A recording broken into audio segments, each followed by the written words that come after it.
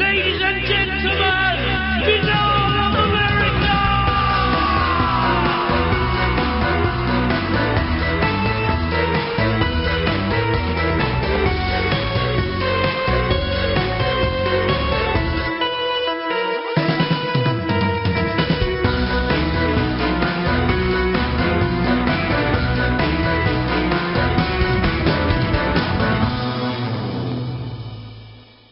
And now, ladies and gentlemen, your host, Tim Banal. No commercials, no subscriptions, no network, no rules, and at the end of the day, my friends, no comparison.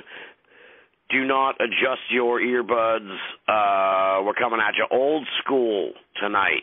Because Bruce, he's not on Zoom, he doesn't use Skype, he doesn't know any of that stuff, so he wants to go old school, he likes the phone style, so that's what we're doing tonight for Ruxgiving 2023. Bruce, can you hear me okay? Are we coming in all right now? Yeah, you're coming in a lot better than you were earlier. All right, excellent. So welcome back. Happy Thanksgiving, happy Ruxgiving, welcome back to Banal America. As you may have noticed, my voice is shot to shit, so I don't know how much talking I'm going to do. I'll do my best to carry my end of the conversation, of course, but how have you been in the last year? What's going on with you, Bruce? Welcome back to the big holiday special. Well, thank you very much. About the same as last year, really, except I'm officially a senior citizen now. For any of you who are going to be applying for Medicare, don't do it online. Just take my word for it. Don't go there.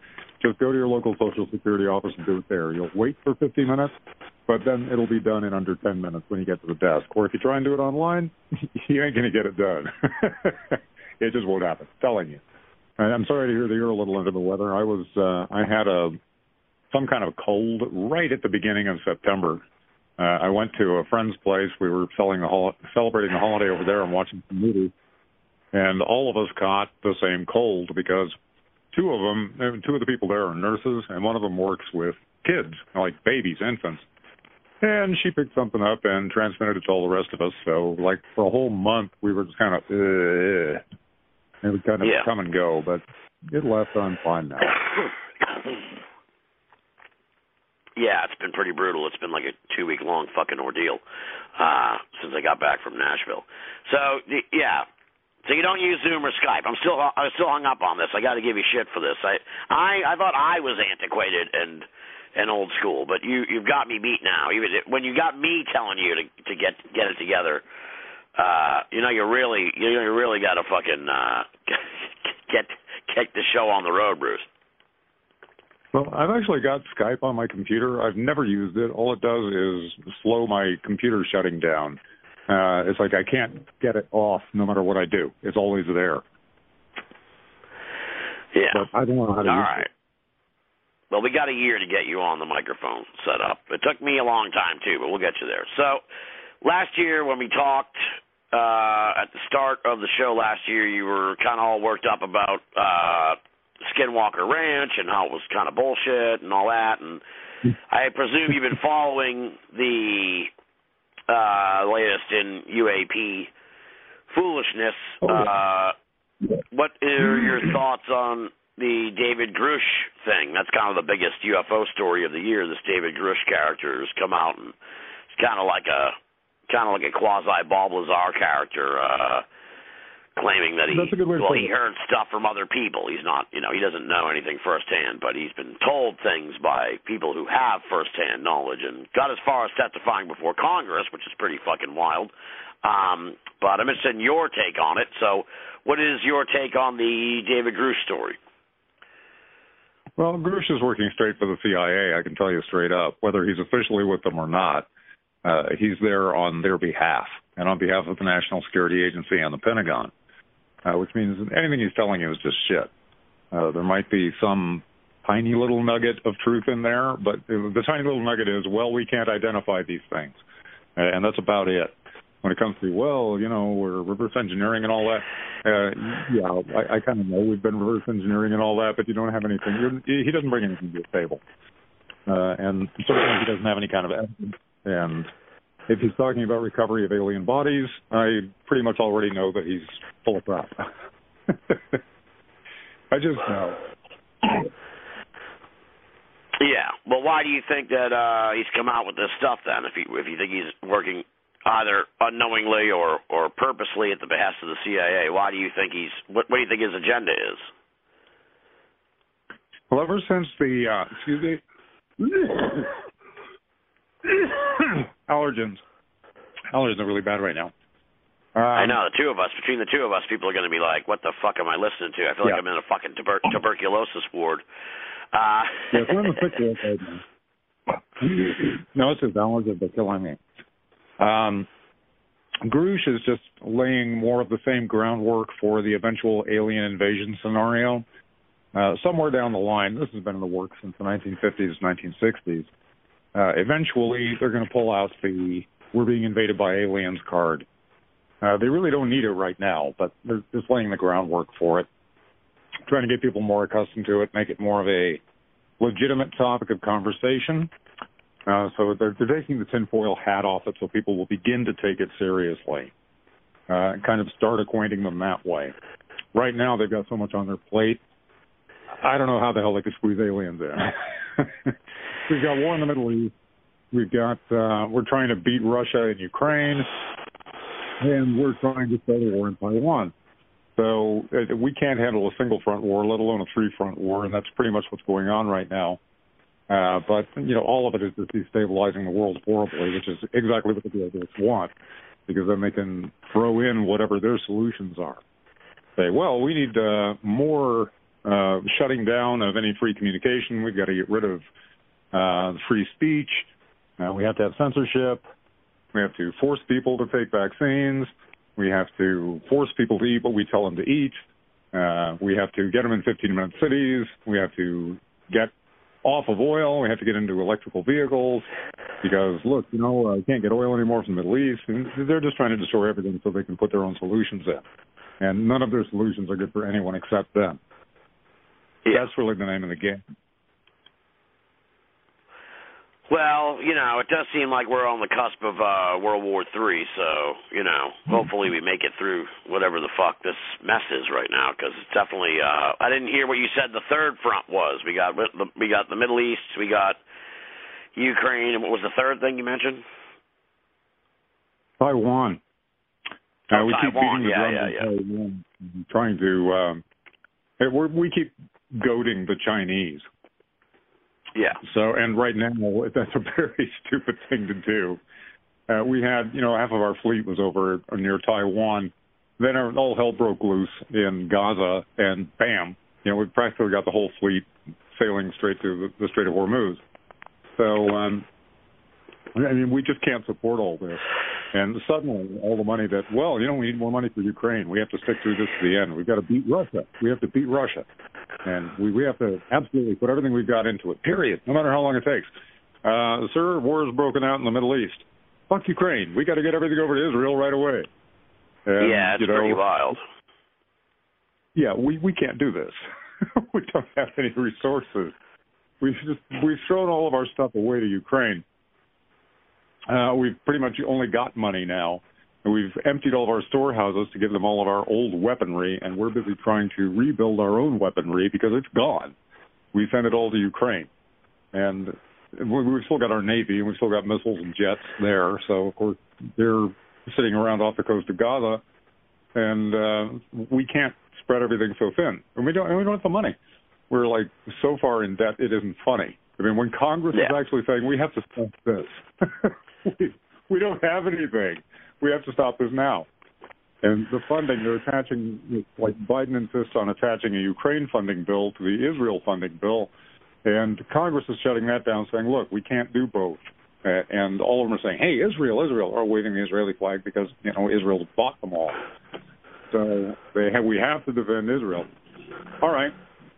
Well, that kind of leaves Ukraine in the shitter, doesn't it? And that's pretty much the consensus opinion. Ukraine's kind of left in the shitter. Not overnight, but, we're seeding all kinds of stuff in the media where before we were saying, oh, hey, it's a stalemate, but the Ukrainians are coming back. Counteroffensive. It's doing okay. They're gaining some ground. They got a couple of feet today, as a matter of fact, at the cost of only 10,000 lives. And, they're changing that now. Now they're talking about a potential regime change in Ukraine,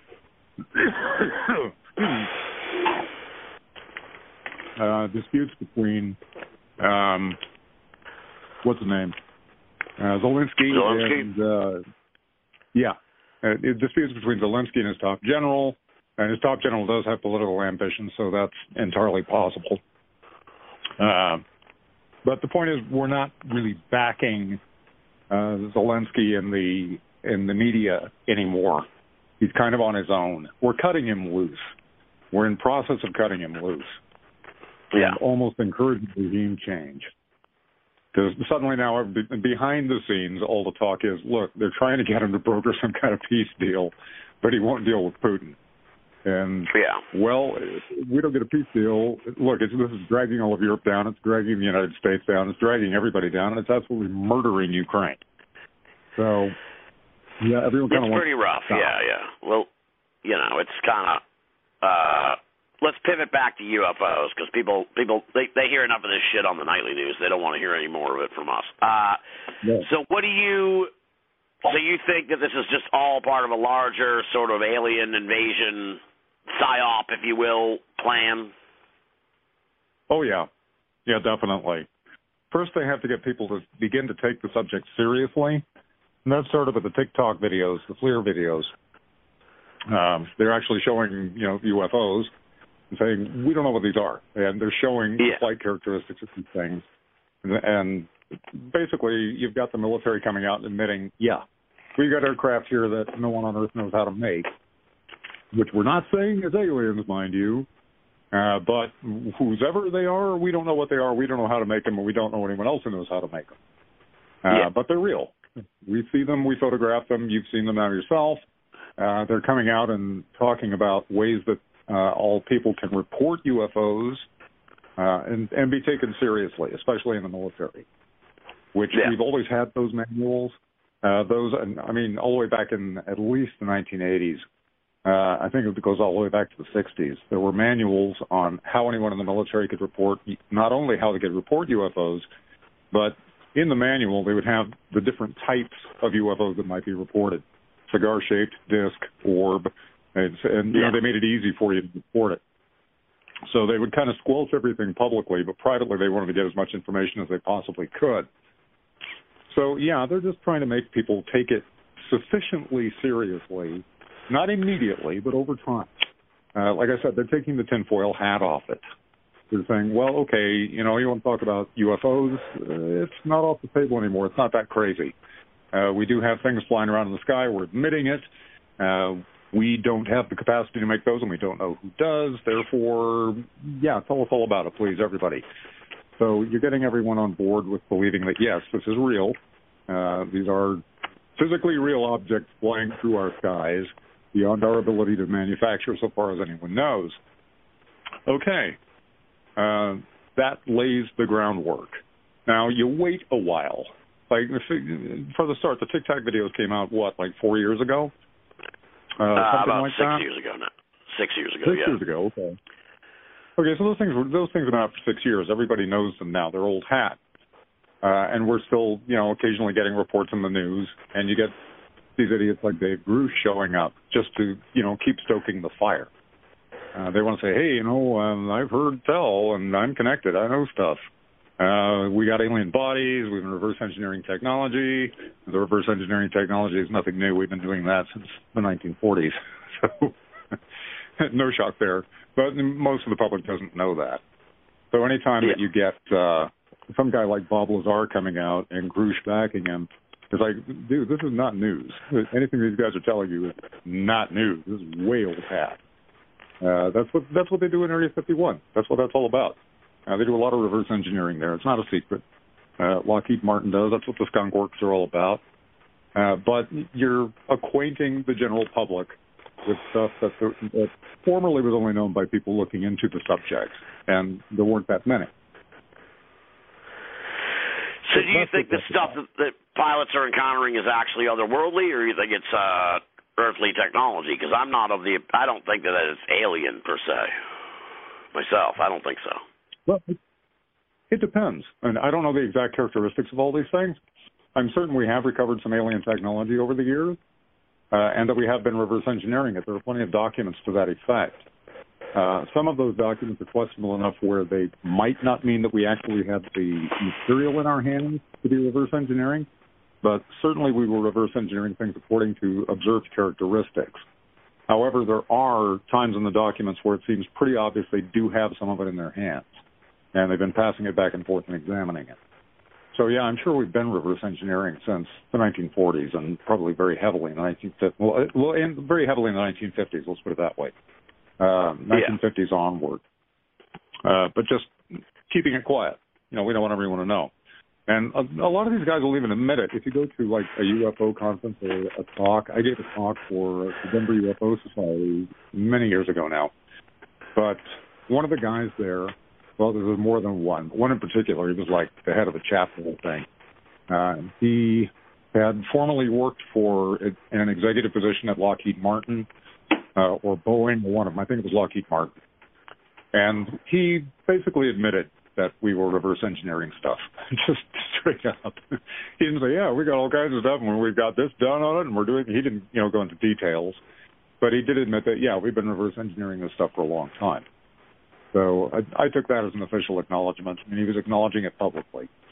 And anytime you have UFO societies or anything like that, a lot of the members on the board are going to be Lockheed Martin, they're going to be Boeing, they're going to be Northrop Grumman, and they're going to be ex-CIA, ex-NSA, ex-this, ex-that, ex-the other thing, meaning not ex at all, just satellite now, but definitely having had attachments to these various bureaus and intelligence agencies. So, yeah, you're going to find them all over the place. They're in the UFO societies, they're in the clubs, they're in all the groups. They are paying attention to everybody because that's how they keep tabs on what people know and how they can control what people know. If someone finds something really interesting, they shelve it off to the side and then downplay it to the group. Have them investigating something else pretty bogus. But, yeah, they admit to it. I mean, the officials that are there basically admit to the fact that, yes, we're reverse engineering stuff and have been for a long time. Well, it'll be interesting to see what happens because, they're taking it closer and closer to, like, saying aliens are real, but also kind of pulling the football back right when you think they're gonna. So it's kind of like an interesting little dance here of, the unstoppable force meets the immovable object kind of thing. Yes. And there's not going to be any official acknowledgement until the quote-unquote alien invasion. And that is not something that we alone control. That is not something that's controlled just by the West. Unless you have Russia playing along, unless you have China playing along, unless everyone plays along with it, no one's going to buy it. It wouldn't make any difference if just the United States or just Britain or just Canada were saying, hey, we're being invaded, because that wouldn't be believed. Unless it's something that's true. Then no one's going to buy it. So, how close do you think we are to that? It's not very. We'd all have to be on the same page, We're too busy fighting each other. Right. Yeah. Let alone make an actual public disclosure, because believe me, the Chinese know all about it. India knows all about it. I know India knows all about it because I've read their defense minister's reports. He reported things publicly, and his conclusions were exactly the same as my own. So I know that India knows all about it, and they found out about it as soon as they became a nuclear superpower. I mean, a nuclear power, not a nuclear superpower, but a nuclear power. Because all of a sudden, bam, they started getting sabotaged right and left. They looked into it, and they reported exactly all the stuff that I report in my books. So, yeah, I know they know. So believe me, India knows, Pakistan knows, Israel knows, the United Kingdom knows. Anyone who has any kind of atomic weaponry or atomic development knows all about it. The intelligence agencies are not stupid, and they have their information firsthand. Not to mention, as soon as a nuclear joins the club, like India did, they immediately think, well, the sabotage is being done by the United States or Russia. And the next thing they know, the United States and Russia are both knocking on their door saying, hi, it's not us. We thought the same thing about each other. You're a member of the club now. Now it's time we brief you on the Martians. And then everyone just shuts up about it. So do you So you're suggesting that they're going to stage an alien invasion, but what about the aliens? Are they don't care? They're all right with us pretending like they're, well, not us, but they're all right with the government pretending that they're these invading force? That makes any sense? Well, the idea of that, and like I said, though, if you don't get the other world leaders on board with it, it'll never fly. This is one of the reasons the globalists are so busy trying to grab power and get control of everything. If you get control of everything, then you can stage your damned alien invasion, and it doesn't have to be terribly credible. We could stage sufficient bullshit right now and recover stuff that we tinkered together and call an alien invasion. I don't know if you ever watched the original Outer Limits. The episode The Architect of Fear, I think it was the third episode in the series, in the first season, is all about that. It's exactly about what Werner von Braun was talking about at roughly the same time to his secretary, when he was talking about the fact that we've had an alien invasion on the boards for a long time. It's just going to be quite a while before anyone tries to do anything with it. But in that story, what you have are a bunch of intelligence guys who are going to create an alien. They're going to take one of their number, he draws straw, they all draw straw. And whoever draws the short straw, we're going to turn into an alien. We've got this alien hormone that we picked up with some of our probes.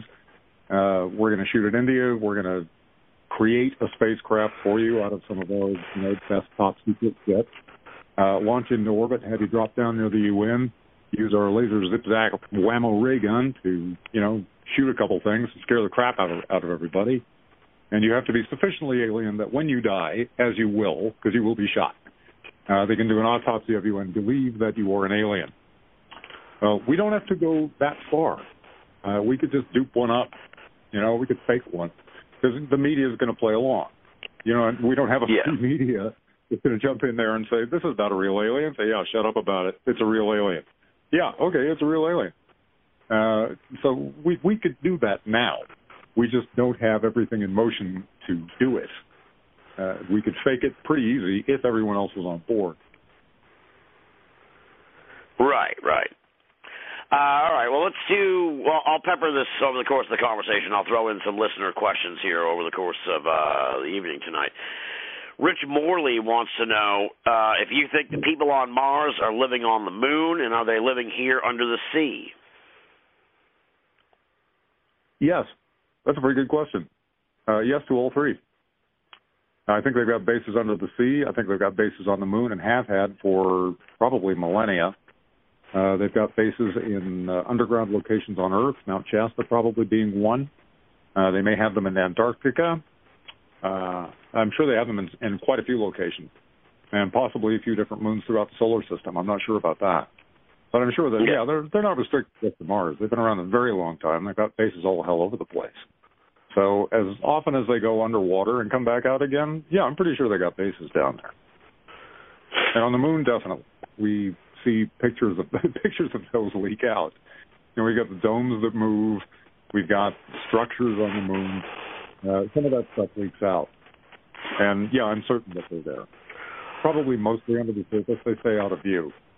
But we do see them moving around up there, like the moving domes. There'll be these giant domes that lunar observers find them first in one spot, and then the next thing you know, they're someplace else. They just up and move somehow. And, I wonder what those might be. But, they're on the moon. They're on Mars. They're under the ocean. They're under the Earth. They're all kinds of places. They got bases all the hell over the place. So you think there's just aliens all over everywhere? Oh, yeah. They just stay out of sight. They look just like us. I mean, if they came walking out, you wouldn't know. So they probably infiltrate, and it's like Day the Earth stood still. I've got this perfectly humanoid-looking alien. If someone did an autopsy on him, they might notice a couple differences here and there, but they're not going to be doing an autopsy on him, so they're not going to notice the differences. He can look like anyone else. And he can just kind of go undercover and pick up information from everybody. And what do you think? What do you think they're doing under the sea? Just hanging out, waiting, living there, or something? Couldn't tell you. I don't know. I am assuming. I don't know for a fact, but just given the activity, I have to assume that yes, they have bases down there. What do you do with any base? It's where you keep equipment. coordination, communication centers. I don't know.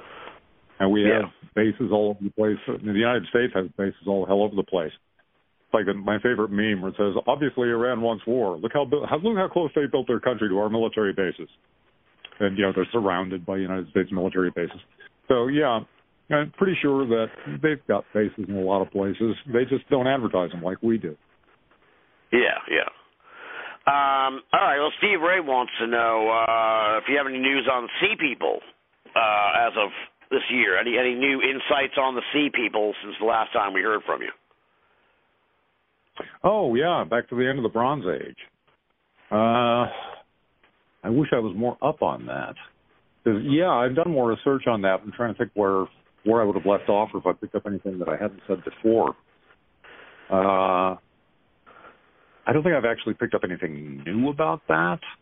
I've watched quite a few documentaries on that exact period, the end of the Bronze Age and all that stuff. Yeah. Largely, I think it had to do with the Philistines, who are, if I've made any significant alteration to my view of it, I think the Philistines were mostly behind it, which would explain, they were centered mostly around, like, Lebanon.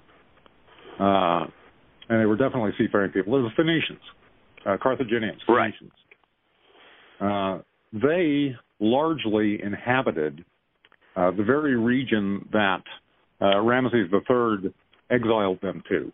He basically gave them a settlement of land with Canaan. He gave them Canaan, which was pretty much their original homeland. So he said, look, go back there, okay? And stop bothering everybody. Here's a lot of farmland, settle down. And they did, and the Israelites were there, and they got pissed off about it. And that's, a large part of the history of our Bible. But, I think the Philistines were very largely behind it. You had a coalition of the Greek peoples. There were probably some Celts in there. And, in fact, I'm pretty sure there were Celts in there. And definitely their garb, the Sea People's garb is decidedly Philistine. There's no question of that. They've got the kind of broom brush helmets and Trojan helmets. There would have also been Luvians in there, the Trojans for the most part, remnants of the Trojans. So you've just got this coalition of a whole lot of people, but the Philistines are kind of at the center of it, that were kind of behind all that. It took Egypt to finally knock them down, and that was at a pretty big cost. And then Ramesses III just said, look, we're not going to execute all of you. Some of you. We're not going to execute all of you because it's, too much of an undertaking. Why don't we just give you this land over here, which is kind of where most of you came from in the first place. Settle down, leave us alone, farm, and be peaceful. And they did, except not with the Israelites, who were also not peaceful with them, because they considered it their land. And the next thing you know... And these were seafaring people. Oh, yeah. Absolutely. All of them were seafarers. That's basically how their coalition came about in the first place. Like I said, you had a lot of different Greeks. Because Greece was not so much a nation. Greece was a collection of tribes. Most ancient civilizations were a lot like that. Rome started like that and kind of became a civilization. Egypt started like that and became a civilization. Eventually they sort of coalesce. They grab together. They become something central.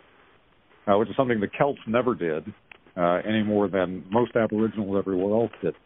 I mean, look how long it took Germany to actually become a nation, for crying out loud. It's way, way late. Yeah. And back in the ancient world, that was most people. The Luvians were not a nation. They were a huge, sprawling, very civilized bunch of people that were famous for building Trojas, which is how they got the name, Trojans. With these big square forts that were very difficult to breach. Hence the story of Troy, why they couldn't breach the walls of Troy. These guys were very, very defensive. And whenever you look at any Philistine, you can look this stuff up in an image search. If you do an image search on Philistines, what you're going to see are basically Trojan stuff. It's semi-Greek, but mostly Trojan. Like I said, you get the brushed helmets and the Trojan helmets. The kind with the brush crest in the center. Plus, just the rest of their garb. It looks exactly like you would find in any depiction of Philistines in the Bible. because that's who they are. The Luvians were the Philistines. The Carthaginians, the Phoenicians, they were the Philistines. That's who these people were. So, yeah, and also, interestingly enough, they were the only people that weren't hit by the sea people. So, yeah, wow. I've kind of always been of the opinion that the Phoenicians were largely behind all this, and I'm still of that opinion. So I'm not sure if I answered the question, but I'm kind of catching everybody up to date. Yeah. All right. Mola Raman wants to know: are you spiritual or religious, agnostic or atheist? How do your beliefs inform your views on all things esoteric? I'm very spiritual. The only reason I don't say that I'm religious, I believe in God. Let's just start there. I'm not agnostic. I do believe in God. I'm not sure that anyone can really get a handle on God completely. So in that sense, I don't consider myself traditionally religious. I would call myself Christian, but when I'm calling myself Christian, it's not so much as per the religion, it's per the philosophy. In my view, Christian philosophy is what pretty much created all of Western civilization out of the ancient world. And I've always held that view, and I still do. So as far as religious dogmas go, no, I'm not religious. I do believe in God, and I do follow Christianity as a philosophy. I believe it's the most civilized of philosophy. All right, so you're spiritual but not religious. I'm kind of the same way, so I can identify with that. Let me see here.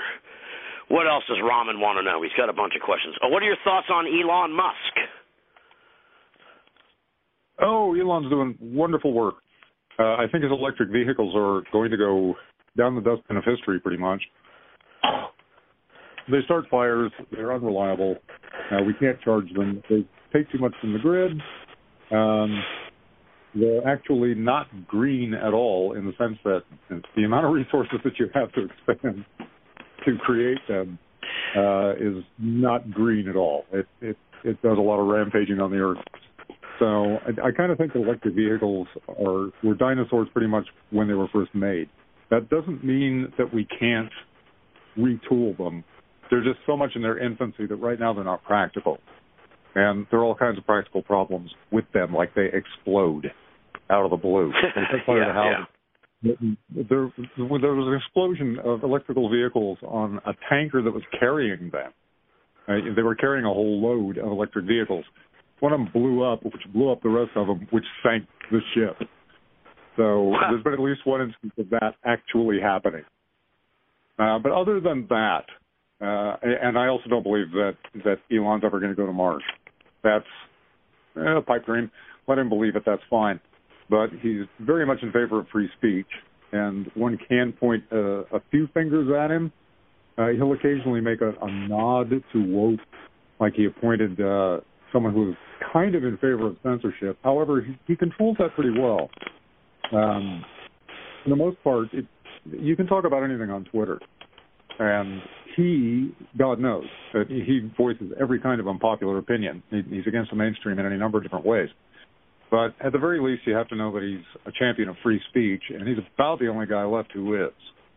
So I very much praise his name as far as all that goes. Anything else? I don't know. I'm pretty much in agreement with him on most things. He was originally like super in favor of the vaccines. He thought, oh, this is all scientifically proven, blah, blah, blah, no one can deny it, blah, et cetera, and so forth. He's changed his tune on that. He hasn't censored any of that. He says, no, my pronouns are prosecute Fauci. That's my favorite Elon Musk quote. Yeah, well, we're in disagreement on that, but we'll move on. What are your thoughts on Encounters on Netflix? Is that a series? I guess so. I don't have any idea. Yeah, it must be some show. I haven't even heard of it. I don't know. I haven't been on Netflix in a while. I really should check it out and see what's there. If they could point me in a direction, maybe it's something I've heard of, but it doesn't sound familiar. Yeah. I'm assuming it's some kind of a UFO show?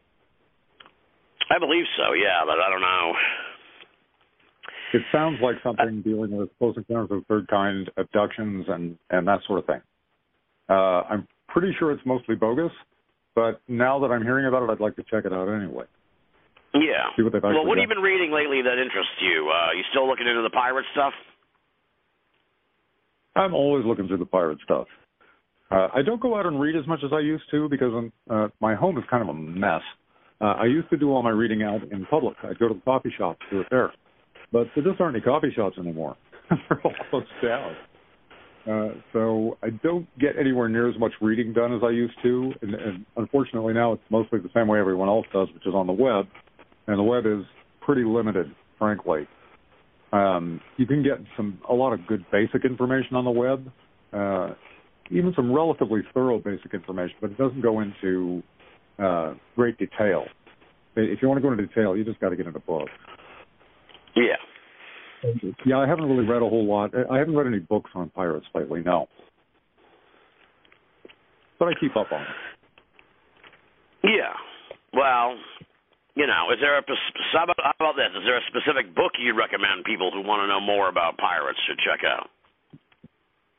Oh, man, a crap ton. But, as a matter of fact, I'm going to have to go take a quick look. You can just chat while I do this. I've got like a bookshelf full of them. But off the top of my head, like Under the Black Flag is one. I'm trying to remember which the better ones are is the thing. Because there are some that are better and some not quite as good. Under the Black Flag is like a good starter book. Hold on, I'm just about at my bookshelf. This is one of the reasons it's nice to have a phone instead of being stuck, at a desk with a microphone. Where are my pirates? Hello, pirates. The Sea Rovers Practice, that's an excellent book on pirate tactics and how they went about everything. Where is this one? Oh, The Republic of Pirates, that's an excellent book. Let's see if I can get the author's name. I only got one hand, I'm holding this one. The author's name is Colin Woodard. ColinWoodard. That's really an excellent book on pirates.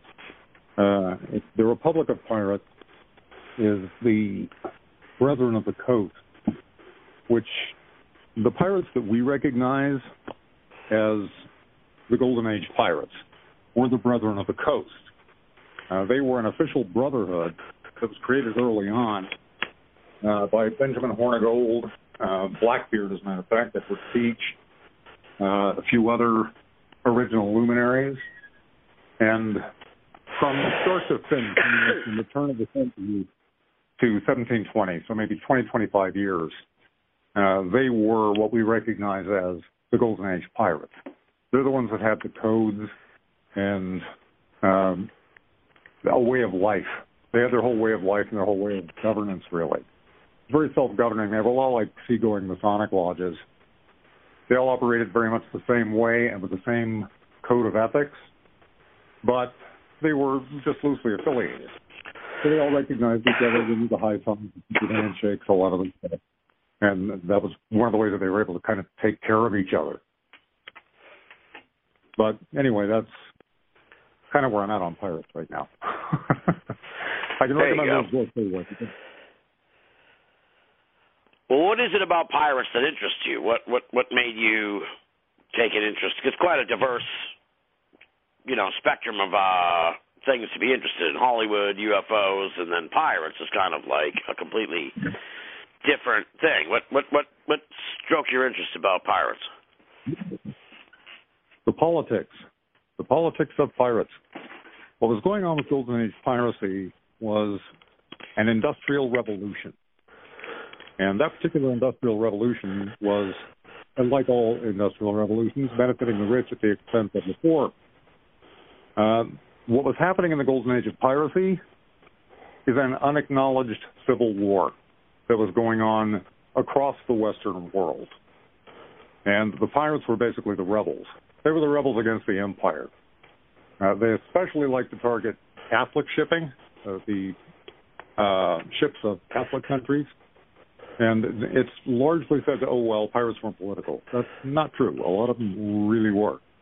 For instance, Benjamin Hornigold would not attack English shipping because he was English. and he got kicked off his own ship a couple of times for that. They elected a new captain because he didn't want to attack English shipping. So these are our countries. We don't want to hit that. But, a lot of the pirates, look, we're out for profit, dude. So they just oust him. They didn't do anything bad to him. They just kicked him off the ship and he got another one. Yeah. And Blackbeard in particular, Edward Teach or Edward Thatch, whatever his real name was, no one's really quite sure. He was very much a Jacobite. He, in fact, at the time that he died, or the time he was ambushed, basically, was planning with the governor of Bermuda to sail his entire fleet to France to meet with the Bonnie Prince Charlie, fugitive Bonnie Prince Charlie, and offer the services of his fleet to the prince. But he never was able to make that rendezvous because he got killed instead off the coast of Carolina. But yeah, he was very political. He named his ship the Queen Anne's Revenge. It was actually Stede Bonnet's ship that he took over. And Stede Bonnet was this very wealthy guy who wanted to be a pirate. And he really didn't know shit about ocean going at all. He was not a sailor. So he happened to meet up with Blackbeard. Blackbeard took a shine to him right away and said, I like the cut of your jib, but you don't know shit. So look, I'll tell you what. You've got this great ship that you built, which is way more than you know how to handle. You give me that ship, I will make you my quartermaster, and I will teach you fucking everything about how to pirate. And he said, cool. So he became Blackbeard's quartermaster, and they sailed together. Bonnet, I believe, had left shortly before Blackbeard got ambushed and killed. But they did sail together for quite a while. And he taught Bonnet pretty much everything that he knew. And got his ship from him, the Queen Anne's Revenge. So, yeah, he was very political, and there were other pilots that were too. And sometimes politics would rear itself. But really what they were all doing was rebelling against the industrialists. In fact, our term strike comes from the pirates. And that term meant strike sail. Yeah, we strike sail. We're not going to sail for you. We're not going to carry your merchandise. That's where the term comes from. Oh, wow. So they pioneered a lot of capitalism. They were neither really socialist nor capitalist. They were a little bit of both. They had a sort of a code and a pay grade. And what the pay grade was, if you lose a limb, you will get X amount of gold for having lost that limb. They would compensate you for the loss of that limb. And it was very generous compensation. Because obviously you weren't going to be able to work that well anymore. However, if you did, like the guys that lost a hand usually became gunners, interestingly enough. They became gunnery sergeants. And peg legs, they became cooks. They'd take some cooking and sometimes coopers would take care of the animals. They'd find something for you. But they'd also compensate you for the loss of the limb because you lost it in service of the ship and in service of the rest of the crew. Right. And like I said, it was very generous compensation. This is the type of thing that didn't show in capitalism for a very long time. But it finally did. And it's because the pirates were pioneering that kind of thing. And they very much had an all for one and one for all sort of mentality to them. And they were very socialist in that regard. So I find them very interesting as a kind of a blend between socialism and capitalism. But yeah, just politically and economically, they fascinate me for their outlook. Yeah, like from what I understand, it was pretty democratic on the ship. Like everybody had an equal vote in what, any sort of matters that needed to be decided on the ship, which is kind of like very, very kind of progressive for a private ship in a way. What might think? Yeah. It was entirely democratic. That was part of the downfall of the pirates. When you've got basically the same thing everyone's always complained about with democracy, once you get the majority realizing that they can just vote themselves money out of the common store, then you're going to run out of money in the common store. So it's a problem. Plus, practically all of them are alcoholics. And a lot of them weren't in very good health either. So all you have to have is a majority to get them to and the exception, the quartermaster was in charge of dispersing all goods, keeping the books. He was always someone who was literate. And given that Blackbeard was actually a quartermaster at one point, he had to have been educated to some degree, or he couldn't have been a quartermaster. that position always went to someone who could do math and read and write. And the captain's only real say was in battle. He was only captain of the ship in battle. When the ship goes to battle, his orders are followed, period. In a boarding party, the quartermaster's orders are followed, period. On a landing party, the bosun's orders are followed, period. The bosun was always the guy that led the landing party, or the away team, as they say on Star Trek. So they had, division of labor very well thought out. And at any time, someone could say, hey, I don't like this captain, let's vote him out. And they would, on the spot. They'll call a vote and take care of it. Like I said, it happened to Benjamin Hornigold a couple of times. They just said, look, you're not doing well enough for this ship. We don't want you to be captain anymore. Said, okay, well, they voted him out. And then they said, you know what, we don't want to sail with you right now either. Get lost. So they gave him a ship, and, set him off someplace nice, and said, good luck. And he just found another ship and kept right on. It's not, like no hard feelings. We just can't sail with you right now. But, yeah, they were entirely democratic when it came to all that stuff. They could call a vote at any time and, depose anyone at any time, which, if they were a little bit better organized and less alcoholic, would probably have worked a lot better. Plus, they didn't have any central authority. And they were, like I said, their greatest strength was also their greatest weakness. They're like a bunch of seagoing Masonic lodges. Now, the problem with that is each lodge is taken separately. They're like little tiny nations of their own.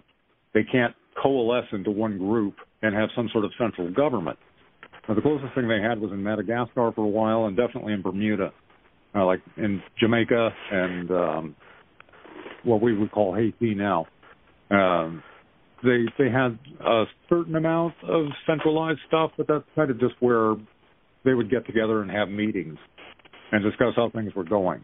It's not like they were issuing edicts for every pirate to follow, because they just didn't live that way. That wasn't their way. Right. And it made them a great strength because it's very difficult to track down someplace that doesn't have a central place to attack. Right, exactly. But it also means they're all scattered and they can't get together and form an army of their own. So, yeah, it was one of their greatest strengths and one of their greatest weaknesses, and democracy was very much part of that. Yeah, it seems like the pirates, they weren't necessarily all part of the same team in a way. They were just kind of like each individual, like you were saying, each individual ship was its own little nation state in a way out on the ocean.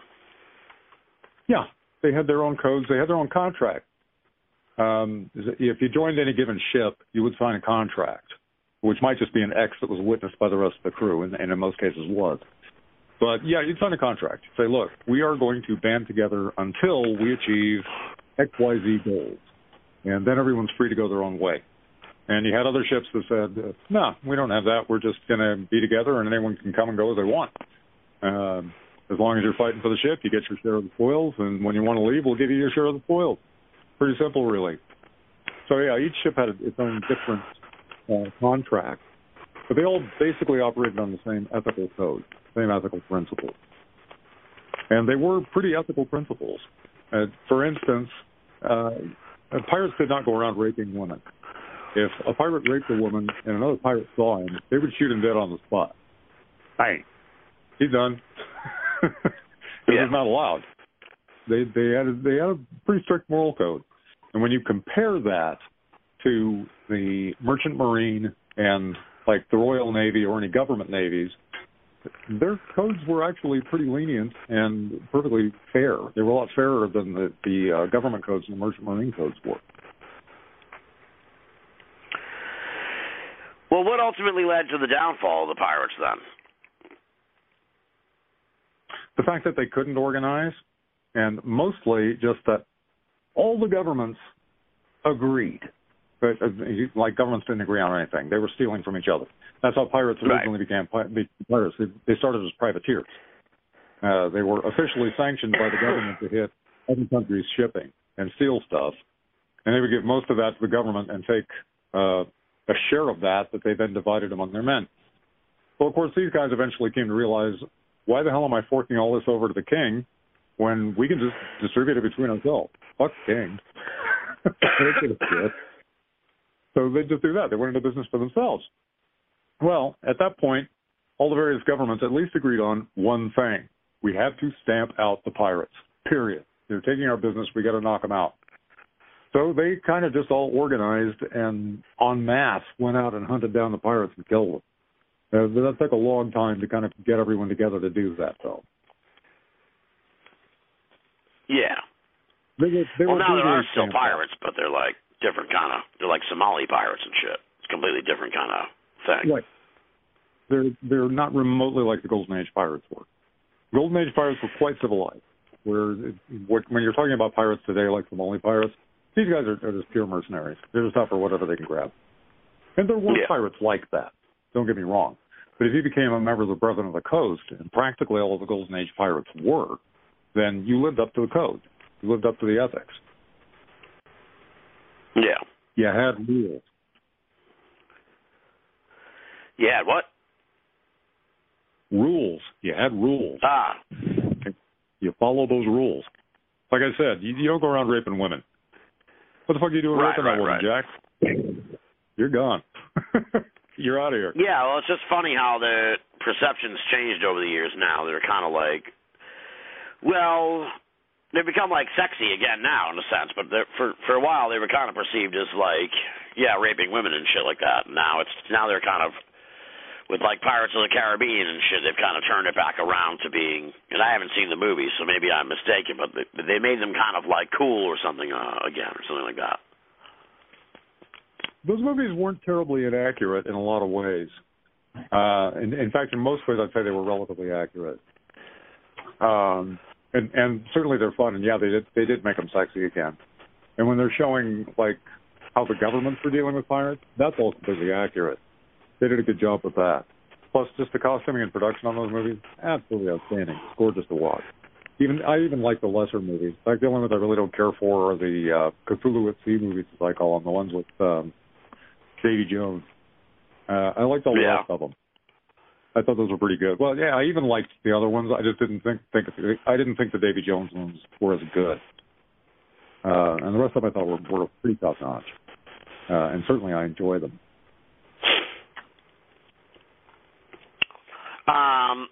Did you watch the hearings on not disclosure hearings? Did you watch the congressional hearings that happened when Grush testified earlier this summer? No, no point. I mean, I read about what he had to say. When the articles popped up, I read them. And I just read them and roll my eyes. Yeah, I've heard all this before. I know who you're working for. Yeah, you're doing a good job. I'm sure they're taking care of you, but you're full of shit. What do you think's going to happen with him now? You think he's just going to fade away, or because he's still kind of hanging around making these claims and shit, but can't really seem to back them up yet. He'll be another Hector Elizondo. There are plenty of those. He'll fall in with Elizondo's crew. You mean Lou Elizondo? Yeah. I meant Lou Elizondo. Sorry about that. Hector Elizondo is someone else. Yeah, I meant Louis Elizondo. Yeah, that seems pretty. That seems pretty likely. It's interesting though. I mean, it's pretty wild that when we first started talking, like nobody was talking about UFOs, and now it's like this national going concern in a way. So it's the subject certainly has seemed to, come around in a lot of ways. Yeah, I used to joke about the fact that I don't talk about aliens, I talk about Martians. Yeah, I'm the guy that believes in Martians. Laugh all you want. But now, they're not laughing so much. Maybe a little bit still at Martians, but not aliens. And pretty soon they won't be laughing at Martians either. But yeah, we've kind of come full circle in a lot of that stuff because it's way different now than when we first started talking.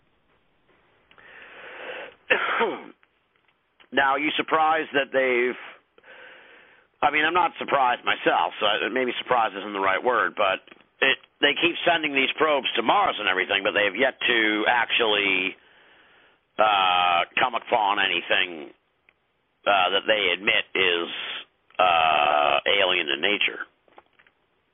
That they admit. That is the key phrase. Yeah, they've got all kinds. There's even a lot of photographic evidence that's available for the public to pore over, and I have.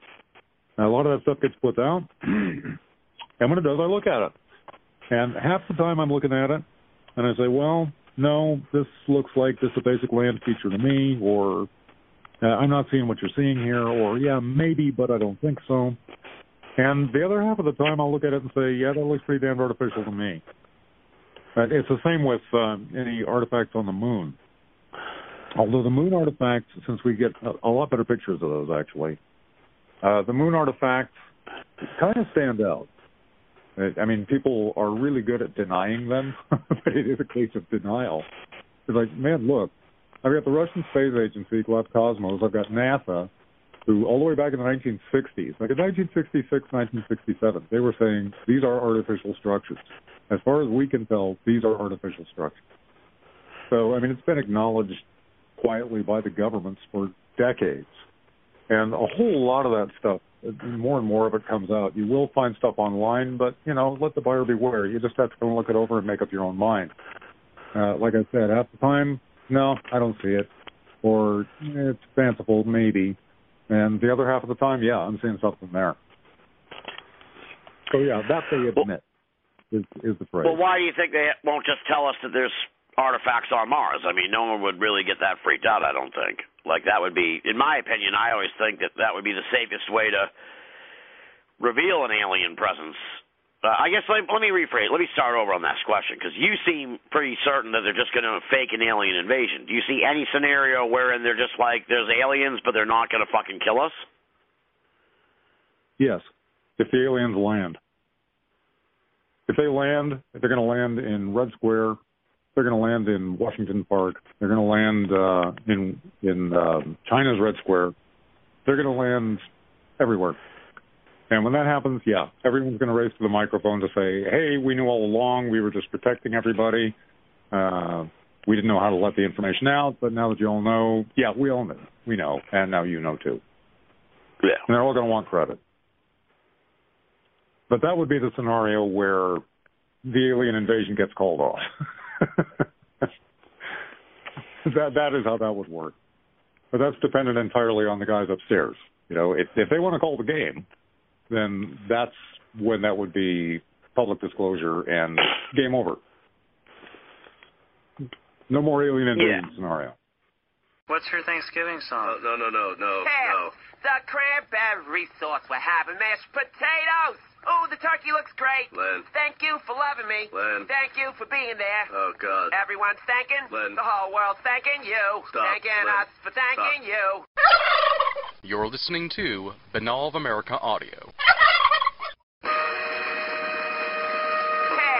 The cranberry sauce. We're having mashed potatoes. Oh, the turkey looks great. Thank you for loving me. Len. Thank you for being there. Please. Thank you for loving me. Everyone's thanking. The whole Len. world's thanking you. Thanking us for thanking you. Because I just, kind of like what you were saying, I don't know how the fuck they could even pull off a fake alien invasion unless, I suppose unless they had also, like, alien technology to, like, let's say the United States wanted to fake an alien invasion, they would have to, like, also have these fake aliens kind of, like, attack China and Russia and be like, hey, it wasn't us, it was these aliens, and they also attacked us or something like that, you know what I mean? I don't quite see how they'd pull off a fake alien invasion, but, you know, maybe I'm not. If they just hit Poughkeepsie, Ohio, who cares? No one's going to believe it.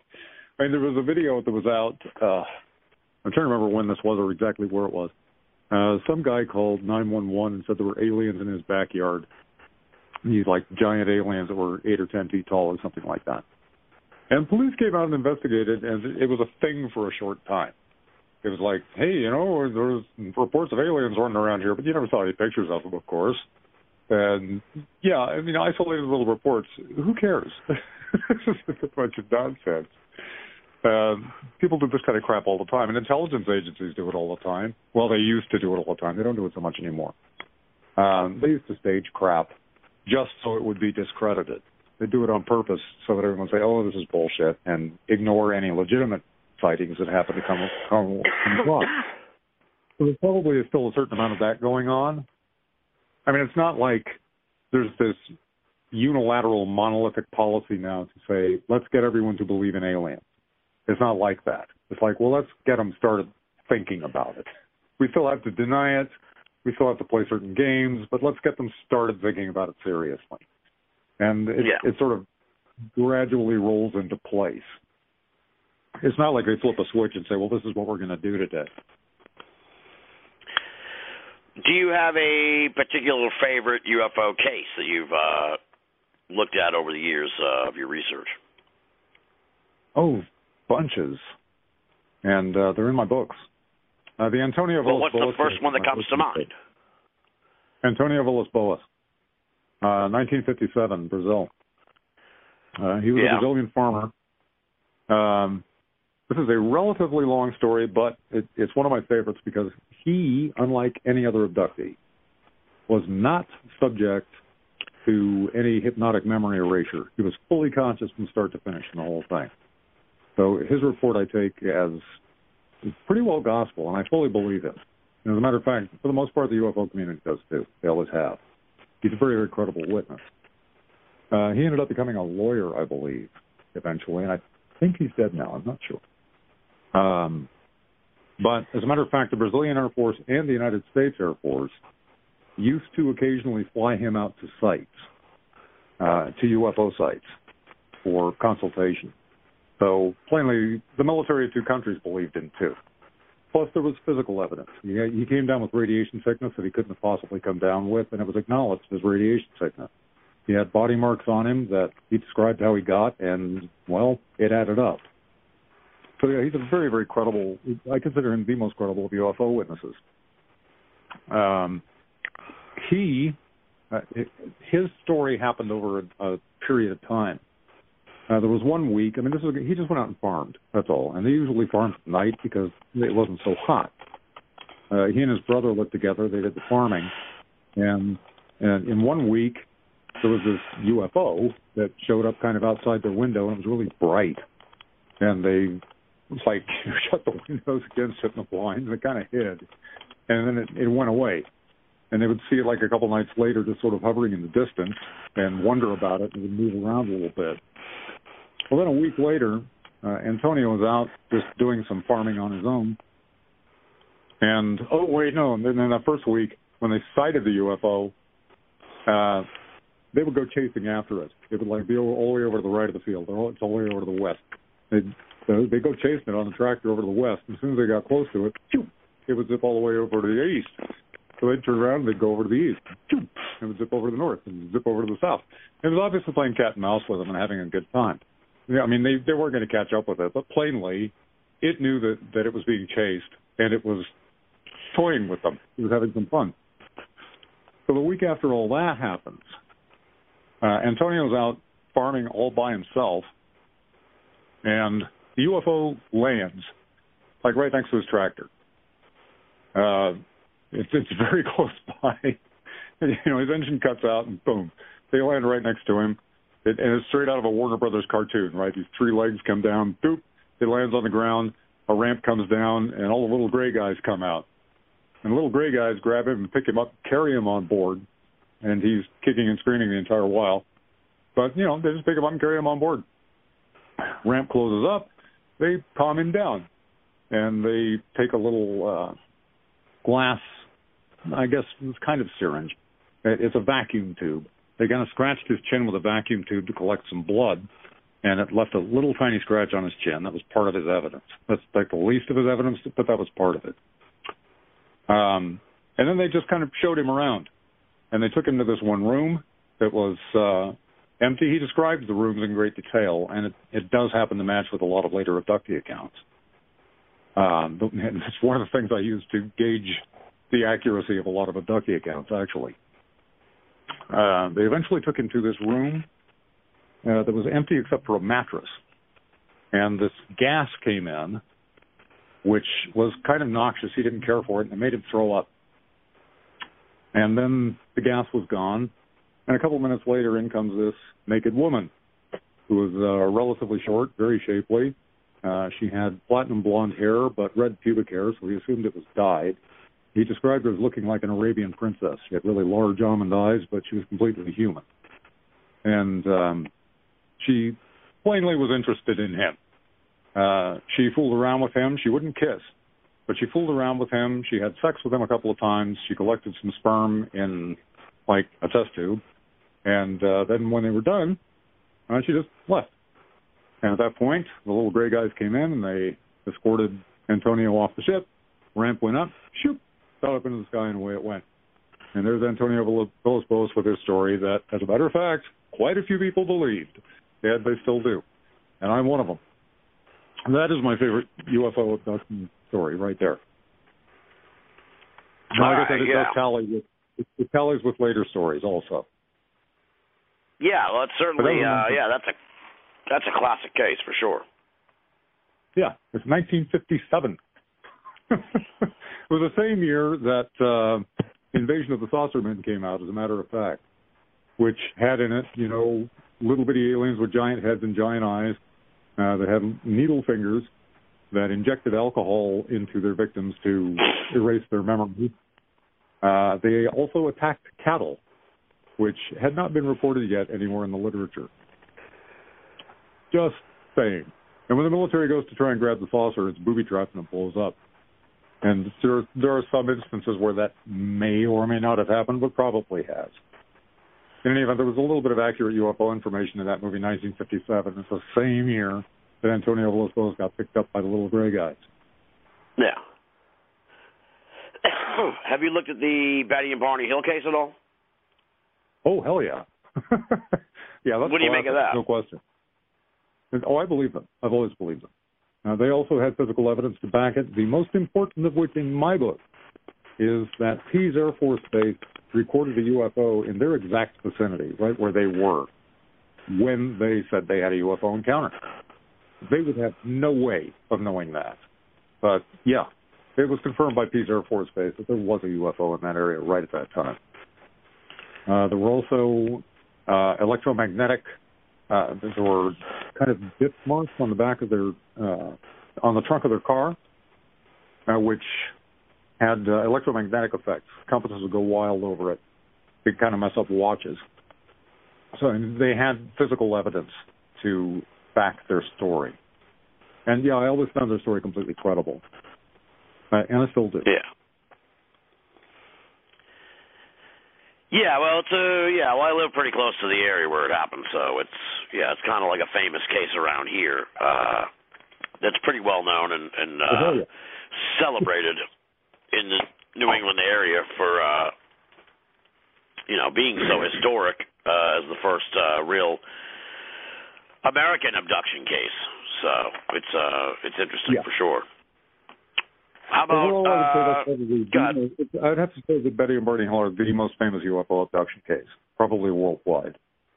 Yeah, or maybe Travis Walton in modern times, but even that hasn't kind of... Travis Walton is disputed. Betty and Barney Hill is not very widely disputed. I mean, you're going to have the denier critics and stuff like that, but like I said, there is evidence to back their story. Walton, there are a lot of... I believe Walton personally. I'm satisfied with the evidence. I'm a little bit on the fence, but I'm inclined to believe him. His entire report, frankly, sounds quite credible to me, and he does have plenty of witnesses backing him, and there was some evidence behind it. So I tend to believe him. It's questionable whether he might be more famous than Betty and Barney Hill now, but overall, I think Betty and Barney Hill are probably the most famous case, at least the one that's the least disputed. Yeah, well, definitely, it's certainly the most famous case. Yeah. Well, if you talk to some young people, they'd probably say Travis Walton, but it's kind of like the Betty and Barney Hill case sort of transcends time in a way. It's still really well known and everything. I think that if you haven't seen, if you weren't around in the '90s when the Travis Walton movie came out, then I think a lot of people probably kind of missed the boat on it. Like anyone who's youngish now, if you know what I mean. Well, yeah, offhand, the Walton movie, Fire in the Sky, is a much better-known movie than the TV movie that was made about Betty and Barney Hill, which was called The UFO Incident, which is an excellent movie. If you have a chance to see it, I believe it's on YouTube. They have James Earl Jones playing Barney, and I'll think of her name in a second. Shit, who was it? Playing Betty. She's a very good actress. And they did a very credible dramatization of that, and I think a very realistic dramatization of it. Yeah. Back then, that was extremely well known. Everybody saw it. But, I mean, that was way back in the 1970s, like the early 1970s, or early to mid. It was like, it might have been 74, 75, right in there. In fact, 75 now that I think about it. But, you know, no one's seen that now, where a whole lot of people remember Fire in the Sky. Oh, yeah, for sure. I'm almost surprised they haven't, like, remade it or anything in recent years, because now it's old enough that it seems like everything gets remade these days. I would hope they would do a more accurate job aboard the spaceship. That was my biggest complaint with that movie. And Tracy Torme was the guy that wrote the screenplay to that, okay? And Tracy Torme is like a big UFO abduction researcher. Yeah. Everything was pretty well accurate up to everything reported on the spacecraft, where everything that was in the movie was not at all what Travis Walton reported. His story was completely different from any of that. You got the aliens shrink-wrapping people and sticking needles in their eyes and all this other stuff.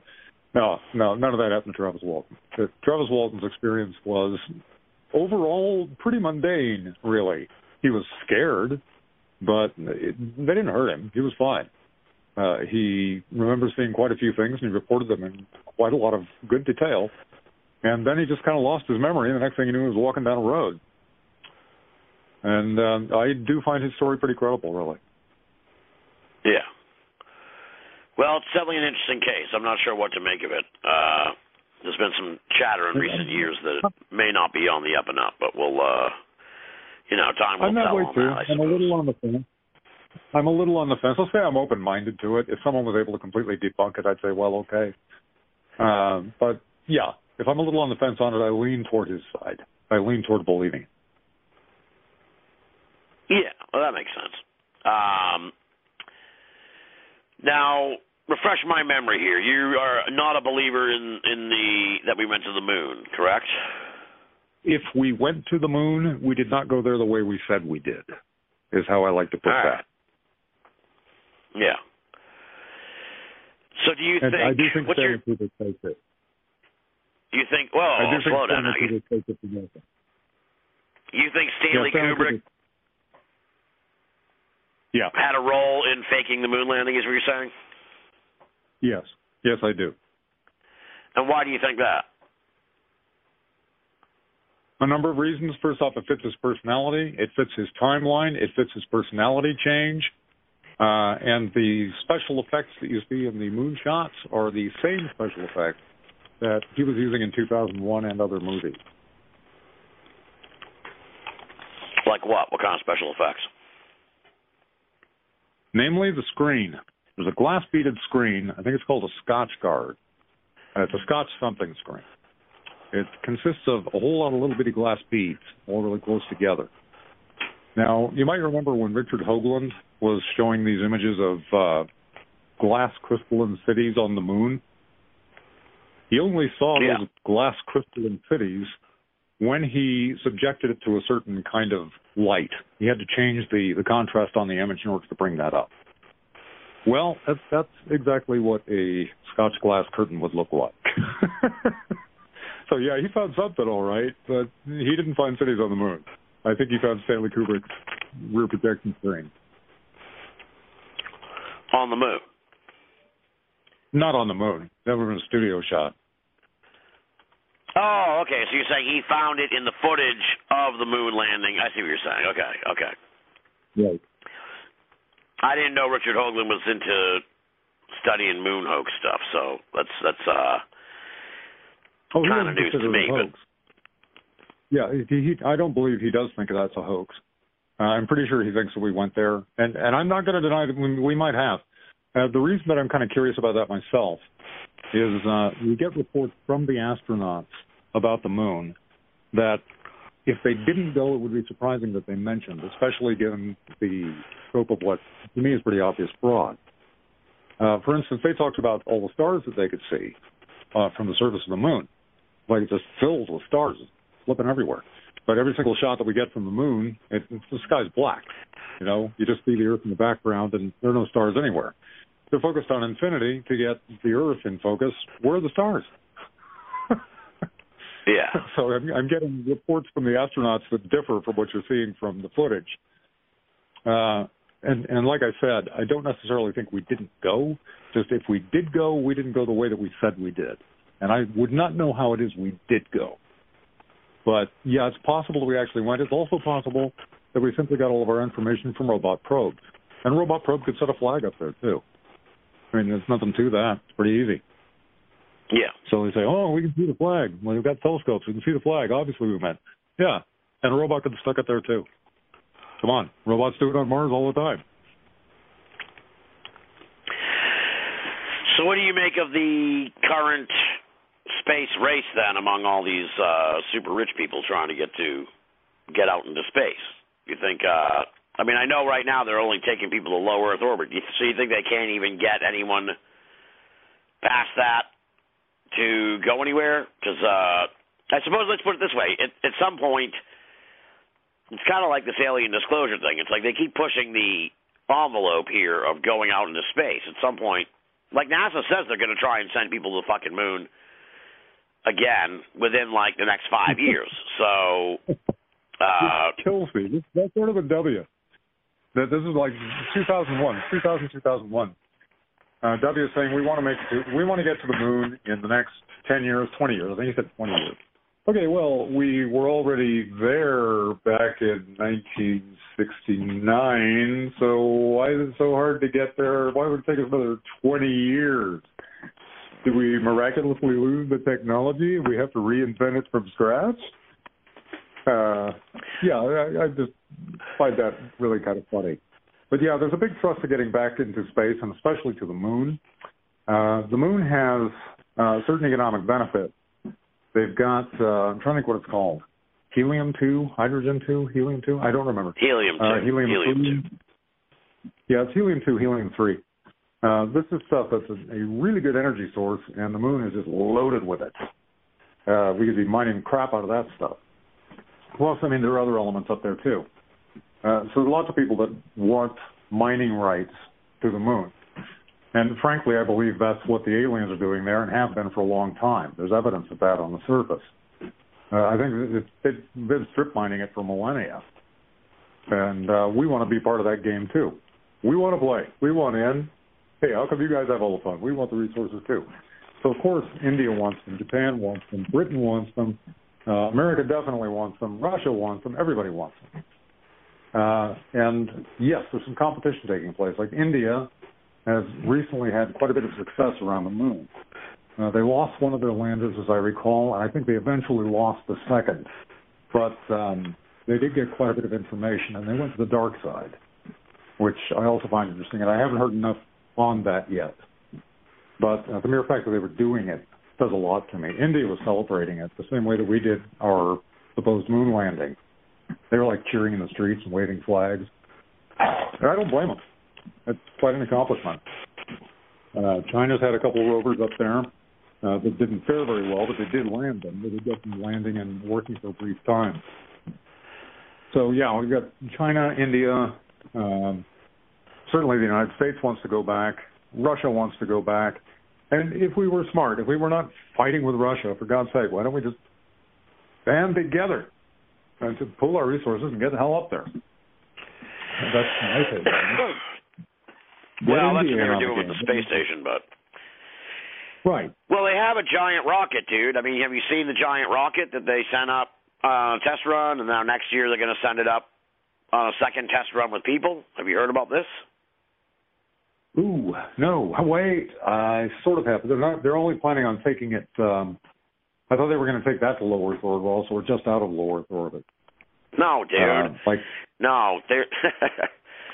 They made a giant fucking rocket, man, and they sent it up to the moon, and it looped around the moon and came back to test to see if it works. And now next year they're going to send it with a crew of like 6 people to see if people can make it on the second thing. It's going to go further out from Earth than any rocket's ever gone, I guess. Ooh. That's exciting. No, I had not heard that, and that is exciting. What I'm curious about is how they're going to beat the Van Allen radiation belt. That was one of the big problems with the whole idea of the moon landing in the first place. There are potential ways to get around that. There's also a tremendous amount of radiation on the moon, which is a really serious problem. And there are all kinds of different explanations for that, one of which is it doesn't have an atmosphere and it's constantly bombarded by solar particles. But there's also, officially, there's neptunium and plutonium on the moon, which cannot occur in nature, at least by any process we know. I actually kind of try and not debunk that, but explain it. I say, well, possibly we've never seen it occur in nature because of the constant bombardment that the moon does get from the sun and solar particles and all kinds of space radiation. So maybe there is a natural process that could create those. It is stretching things a bit, but I'll entertain that. It is, however, very odd that we can only produce those synthetically on Earth, and they are on the moon. Well, I would recommend Googling Artemis 1. That's the name of the rocket. It launched a year ago tomorrow, and it did a successful mission. And now next year, around the same time, they're going to send a crew on a lunar flyby. So, maybe they'll take that too. But yeah, I do remember the Artemis 1. I just kind of forgotten about it. I do remember Artemis 1. But it was kind of in the back of my memory. I hadn't thought about it much. Mostly I remember it because I liked the name they chose. I thought Artemis was a really good choice. Yeah. Let me see what else we got for questions from listeners here. Hold on. Well, are you following the Marvel superhero thing? Because it seems like that whole thing. We're going to move to pop culture now. So, wow. Yeah. Wow. What is this? What are you wowing? Well, yeah, I follow that very closely. I've been watching everything that's been happening with Disney, with Marvel, with Lucasfilms, because they are the lightning rod for everything taking place in Hollywood when it comes to the culture wars. Marvel is just eating so much hind tit it isn't funny. They lost $1 billion in their film industry this year. That's just this year. They have not really had any big successes. The only real success was the third Guardians of the Galaxy, but it does not remotely, excuse me, it does not remotely make up for the major flops and bombs that have been the rest of Disney's stable all year long. Disney has been downgraded twice officially in the stock market just this year, like in the last half a year, I think. They are really having serious problems. If they just released the Marvels, and the Marvels has the lowest opening ever for a Marvel movie, it just bites. They're not going to make their money back on that. It's going to lose money terribly. And everyone knows why Disney is losing money, except Disney. And even Disney knows it, they just refuse to acknowledge it. They keep doubling down on all the woke shit. They say, no, it's the audience's fault. It's all you guys' fault. You're all racist. You're all misogynist. You need to get with the program. What the hell's the matter with you? Shame on you people for not supporting progressive everything. It's all your fault. Hey, yeah, they're not buying your tickets because you do nothing but insult them and put product up they don't want to see. They're not boycotting you. They don't like what you serve. They don't want to go to your restaurant anymore. You're serving them sand instead of a meal. So, yeah, well, just I mean, if I was to venture a guess, I'd say that I think people are probably just fucking sick of superhero movies, dude. Like, there's just there's too many, and quite frankly, unless you're really into this shit, like, I really don't care about, like, these second and now third tier superheroes. Like, I'll watch them. I mean, I don't watch any of these movies, quite frankly, but I would at least be willing to entertain a movie like a Wonder Woman, a Superman, a Batman, a Wolverine, X-Men, any of the top tier superheroes, Spider-Man, sure. And you notice those still do really well. But it's like, I don't really care about fucking, like, Super Phantasmo And, like, even if he has, like, a 40-year history in the comic books, it's like, I don't want to see a super fucking fan. Like, the Ant-Man, like, I thought that was a joke. Like, get the fuck out of here. Ant-Man, like, what is Ant-Man? And it did pretty well, apparently, but it's like, you can only go to the well so many times and plug an A-list celebrity in to play a fucking B-list, C-list superhero. And I think they just kind of ran out of fucking... I think they kind of tried to get too much blood from the stone. Well, the thing that lays the lie to that particular narrative of superhero fatigue is Spider-Man. Because Spider-Man stays on top. And that's because it is not part of the MCU. It is Sony. All the rest of the Marvel properties are Disney. But Spider-Man is separate. Spider-Man is Sony. So they do their own thing with Spider-Man, and Spider-Man consistently does very, very well in the box office. And also, it also lances the idea of, well, people don't like seeing minorities in leading roles. No, that's not true. Now, we got a black Spider-Man now. He's a separate character from Peter Parker. He's not Peter Parker. He's a new Spider-Man. And Peter Parker sometimes appears alongside him. But he's a very popular character. He does quite well. The Spider-Man movies are not having any trouble at all. But all the rest of the Marvel shit is shit.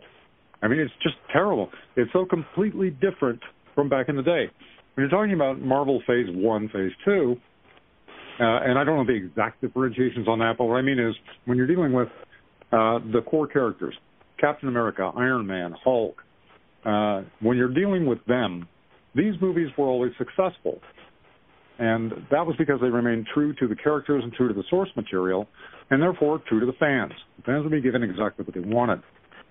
Then, bam, they nuked it all to the ground. They literally burned their entire universe to the ground with Avengers Endgame.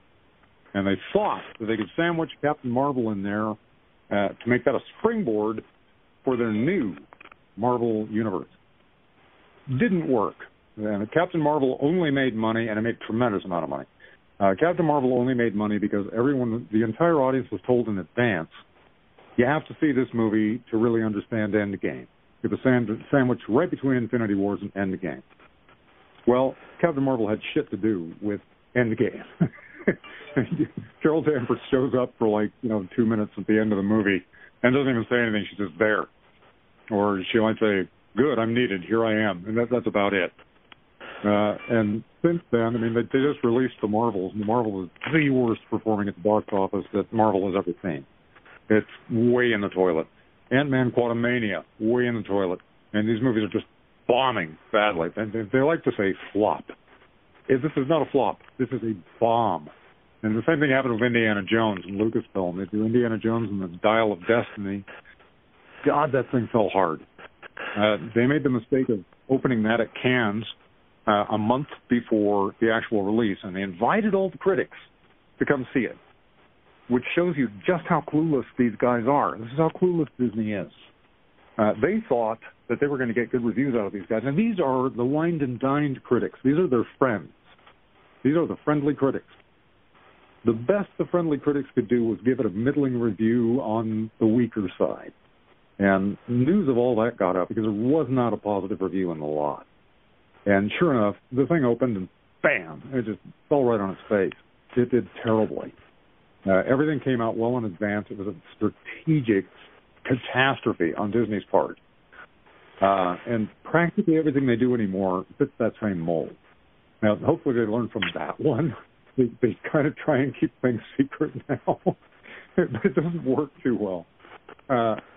The Marvel Universe is now considered the MCU by all of its critics because its formula is very simple.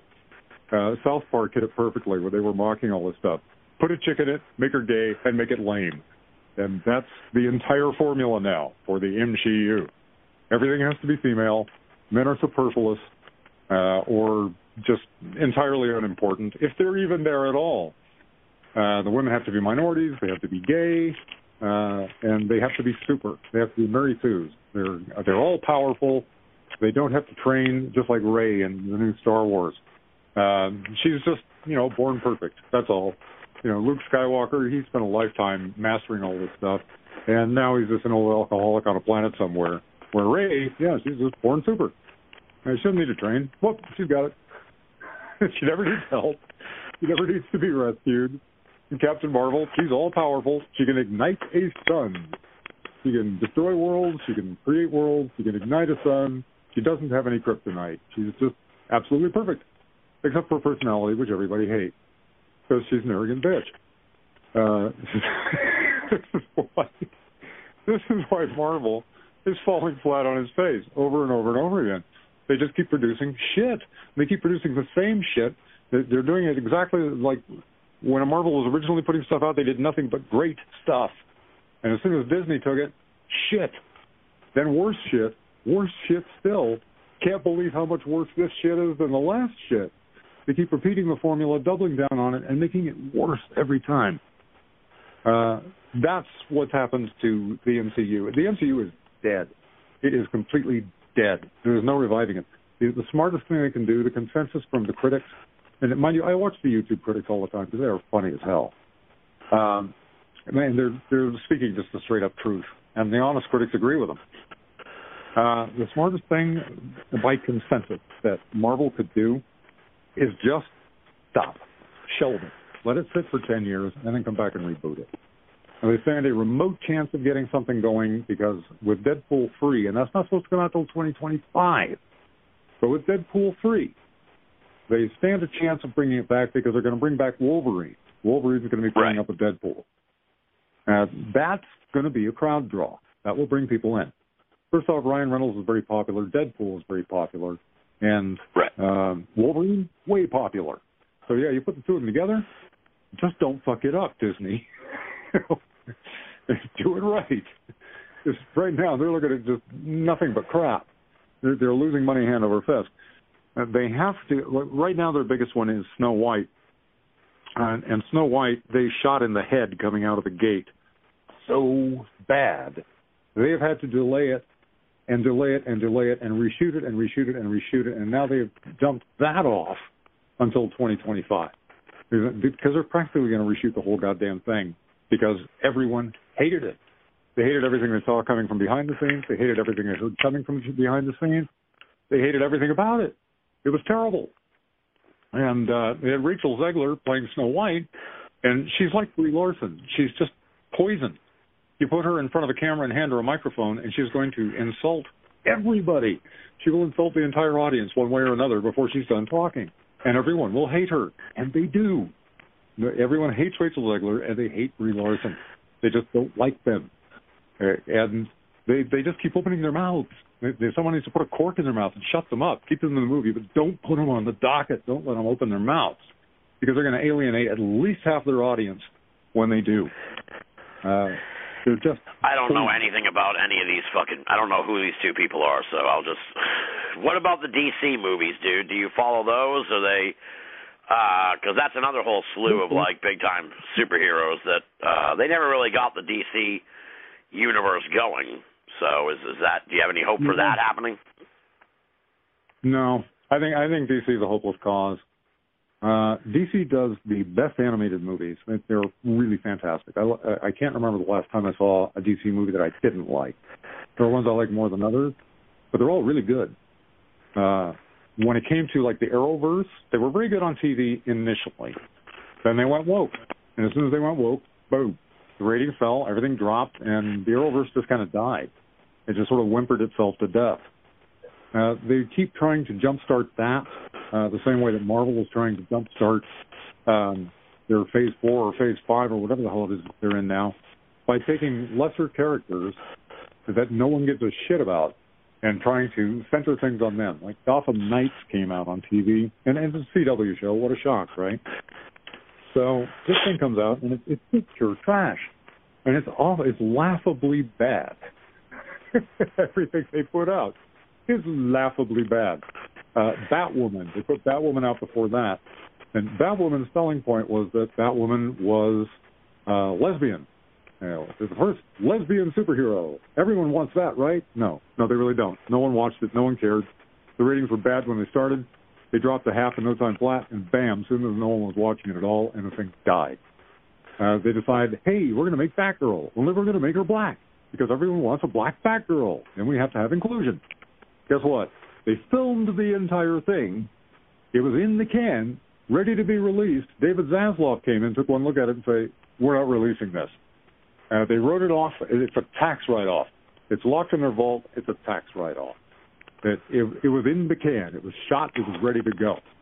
But the film was so bad that he just was not going to release it because Warner Brothers was already taking too heavy a financial hit. Now, you can blame any number of different things on that. I blame the woke because people are just flipping sick of it. There is a certain amount of superhero fatigue. I do agree with that. Not as much as the narrative says. And again, Spider-Man disproves that. But DC is every bit as bad as the Marvel. Actually, I think the Marvel Universe now is worse than DC. And that's saying a lot. Because DC just cannot get anything going. The Flash was a major bomb. The Marvels were the worst bomb. But yeah, the Flash was a big bomb. Blue Beetle was a big bomb. How the hell do they keep investing in these 8th-tier characters that no one gives a shit about? No one wants it. I mean, the Flash, that should have been hit. That should have been fantastic. They fucked it up. They messed it up. Too much multiverse shit, too much superhero fatigue. They messed it up. So is there a movie you've seen recently that you have liked? Oh, let me think. There are probably some horror movies, but it's because it's like the spur of the moment. I think, well, what have I seen lately that I like? What's the most recent movie you've seen that you like? The Menu. That's a good movie. To mind. Yeah, I think that's a fantastic movie. It's a black comedy that is years ahead of its time. I don't think that people are going to really appreciate that movie for another 10 years. But I think it's funny as hell, and it's also very scary. I just think it's a really brilliant movie. It's extremely well written. It's got terrific cast. It's very well produced, and I just loved it. It was a great movie. Let me think what else. There was that one independent horror movie, Talk to Me. I thought it was overrated, but it was pretty good. And especially considering it was filmed on a literal shoestring budget. Bam, it just made money hand over fist. It did very well, so boy, there will be a sequel to it. I do see quite a few good movies come out. Usually I catch up to them a little bit late. I catch up to them on cable or when they start to stream. Because I've got a Fire Stick. I can, plug into some of this stuff now.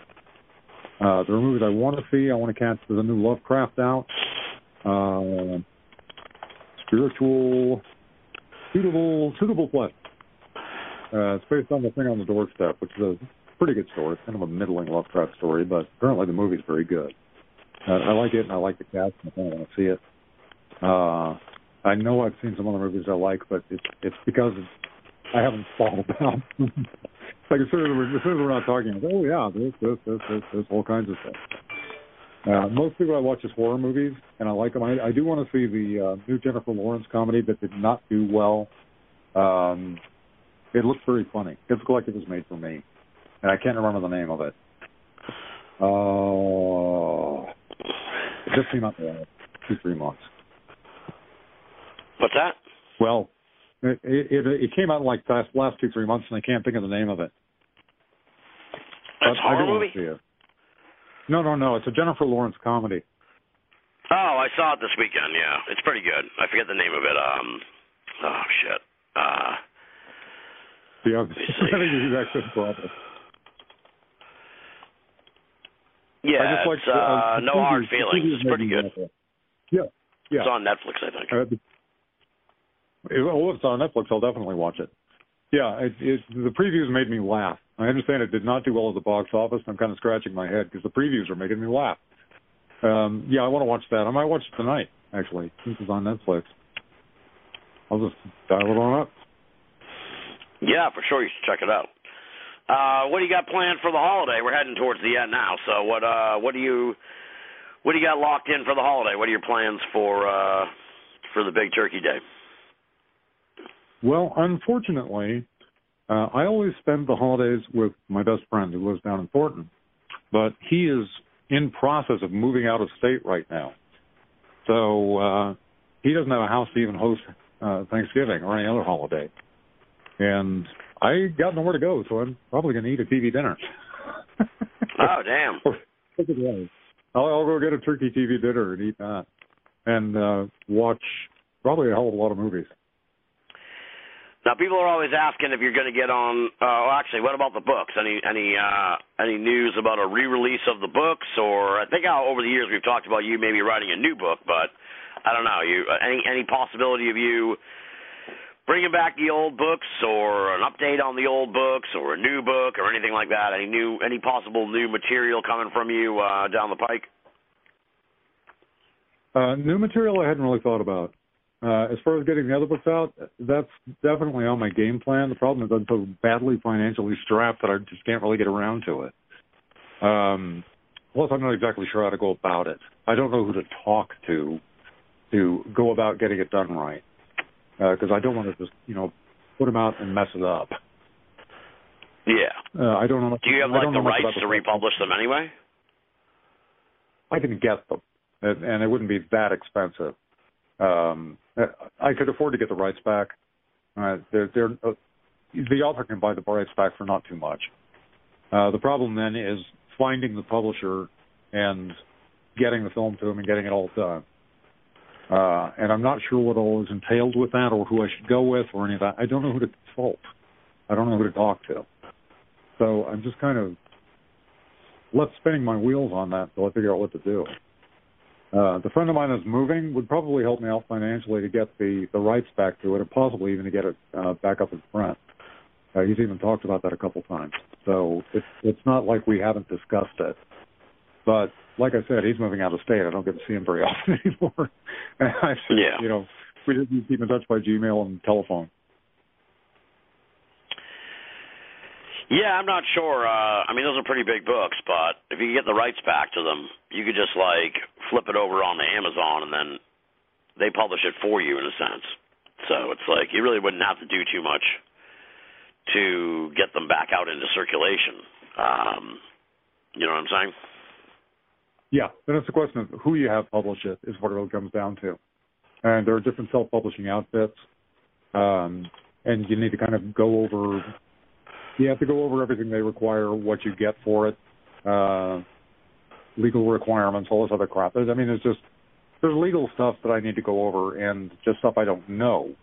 There's Amazon, there are all kinds of other different publishing outfits, and I could go with any one of them, but I don't know anything about any of them.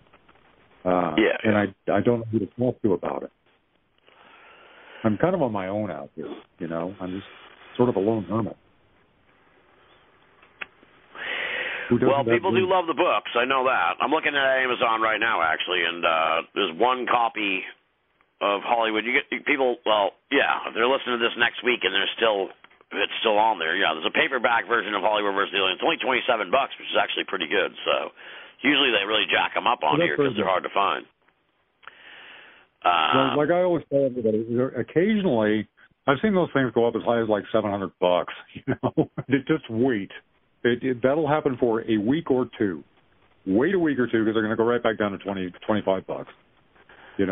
I don't know why or how it is they managed to jack them up that high, but yeah, I've seen that happen. Yeah, it's weird. It's I don't know why it is that way, but yeah, I'm looking at one here that's $20 for Architects of the Underworld. So they're not hard to, but once those are picked up, when somebody buys those that are out there, then it's then the price goes back up crazy and shit. So it's kind of weird. It's a little weird, but that's how Amazon works, I guess.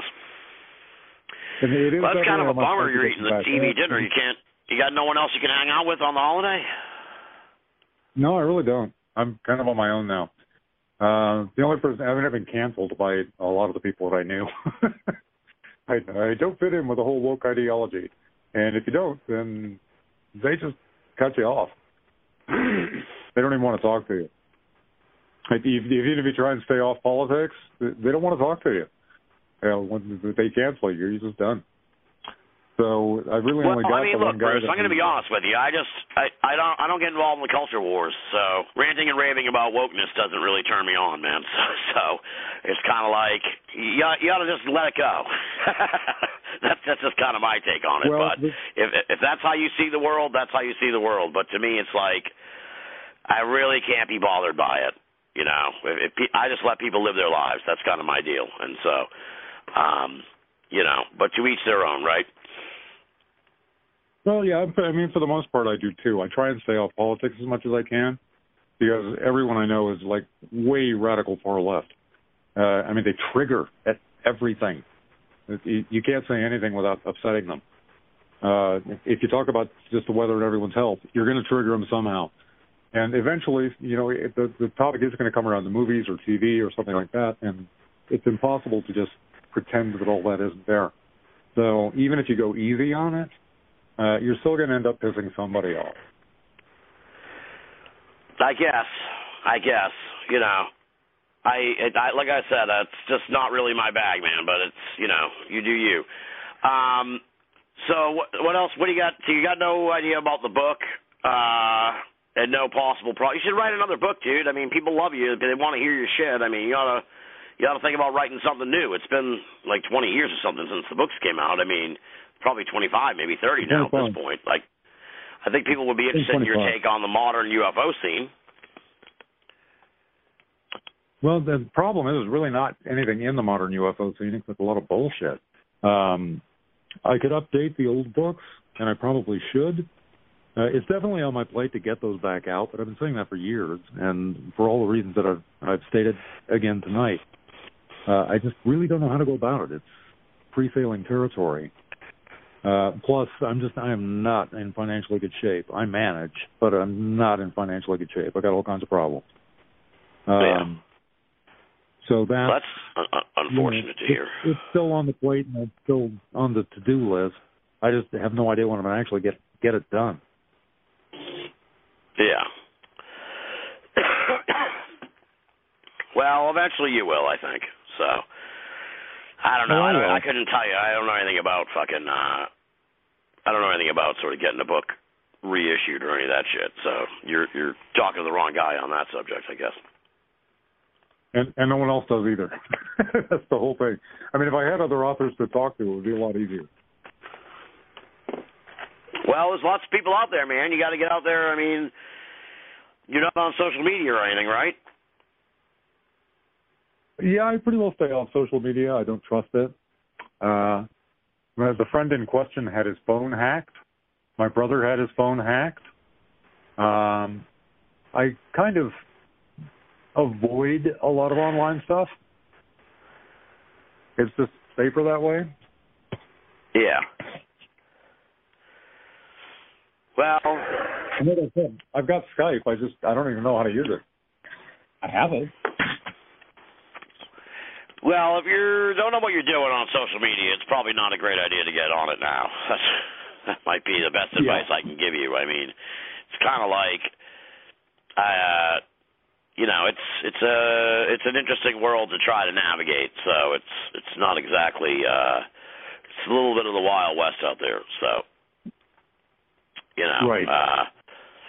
But people want to be in touch with you. I guess that's the point. I mean, if I were you, it wouldn't hurt to fucking just start a Facebook page or something like that, just so people, then you could maybe get these books out or, you know, do other shit. Someone did open a Facebook page in my name with a picture of me.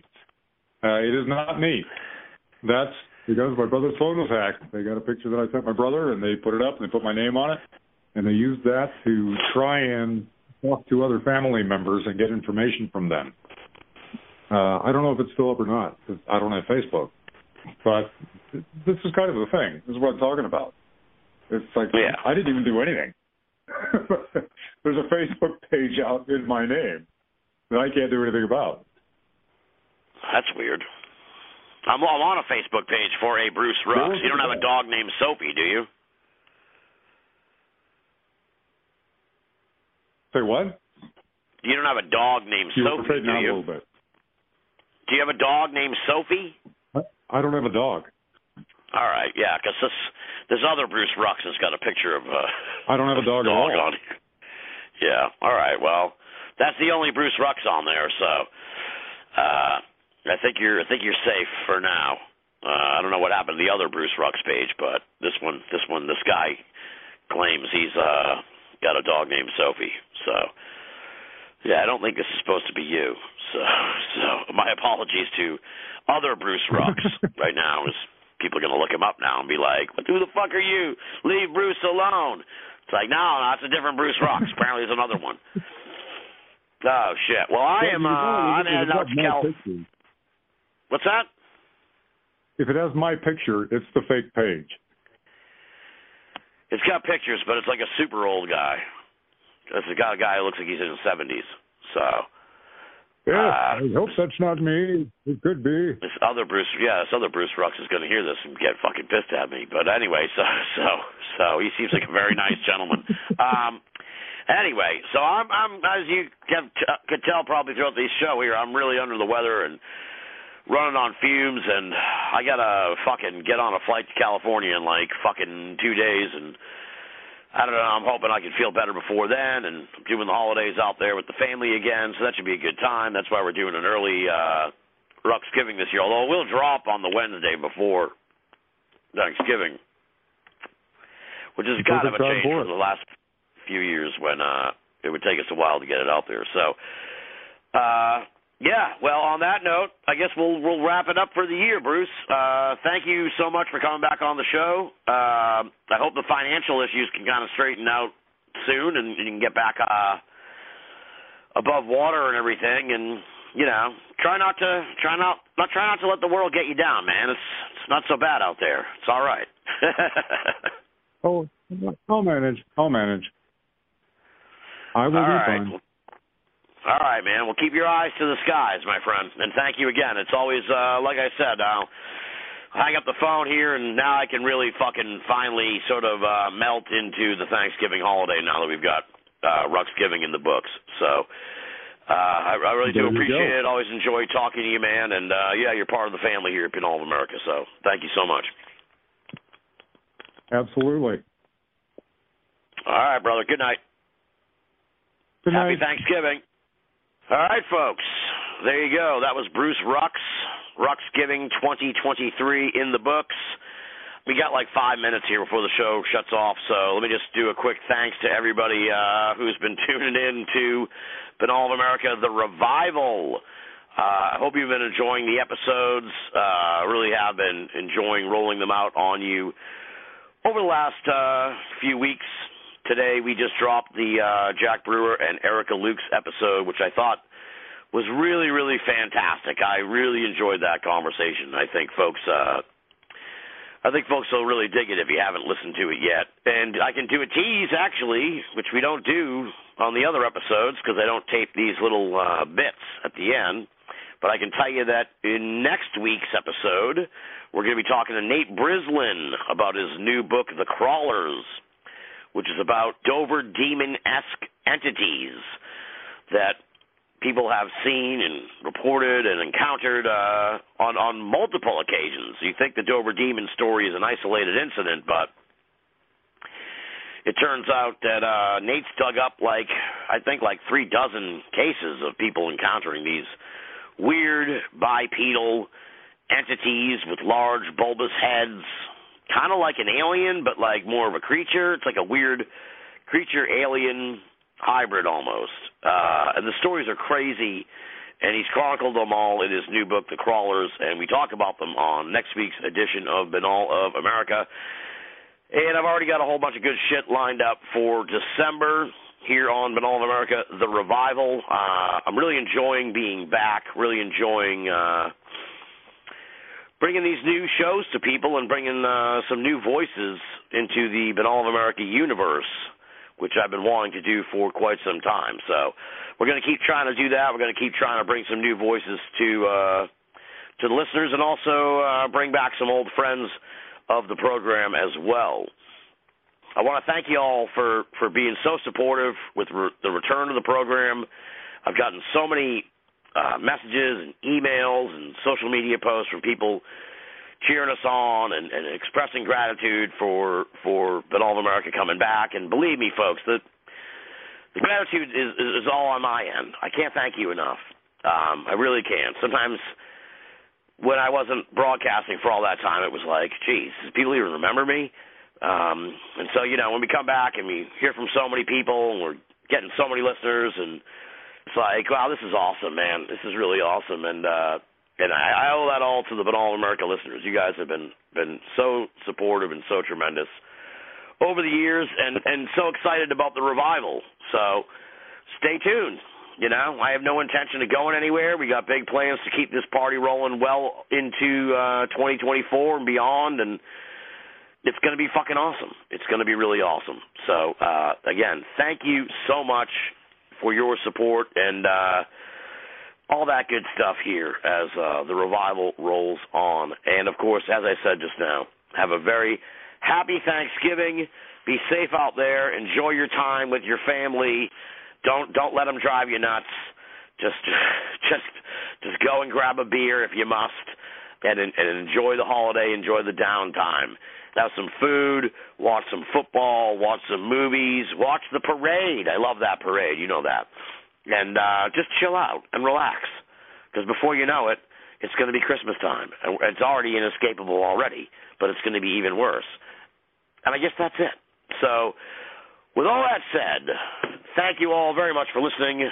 Until next week, this is Tim Banal, signing off.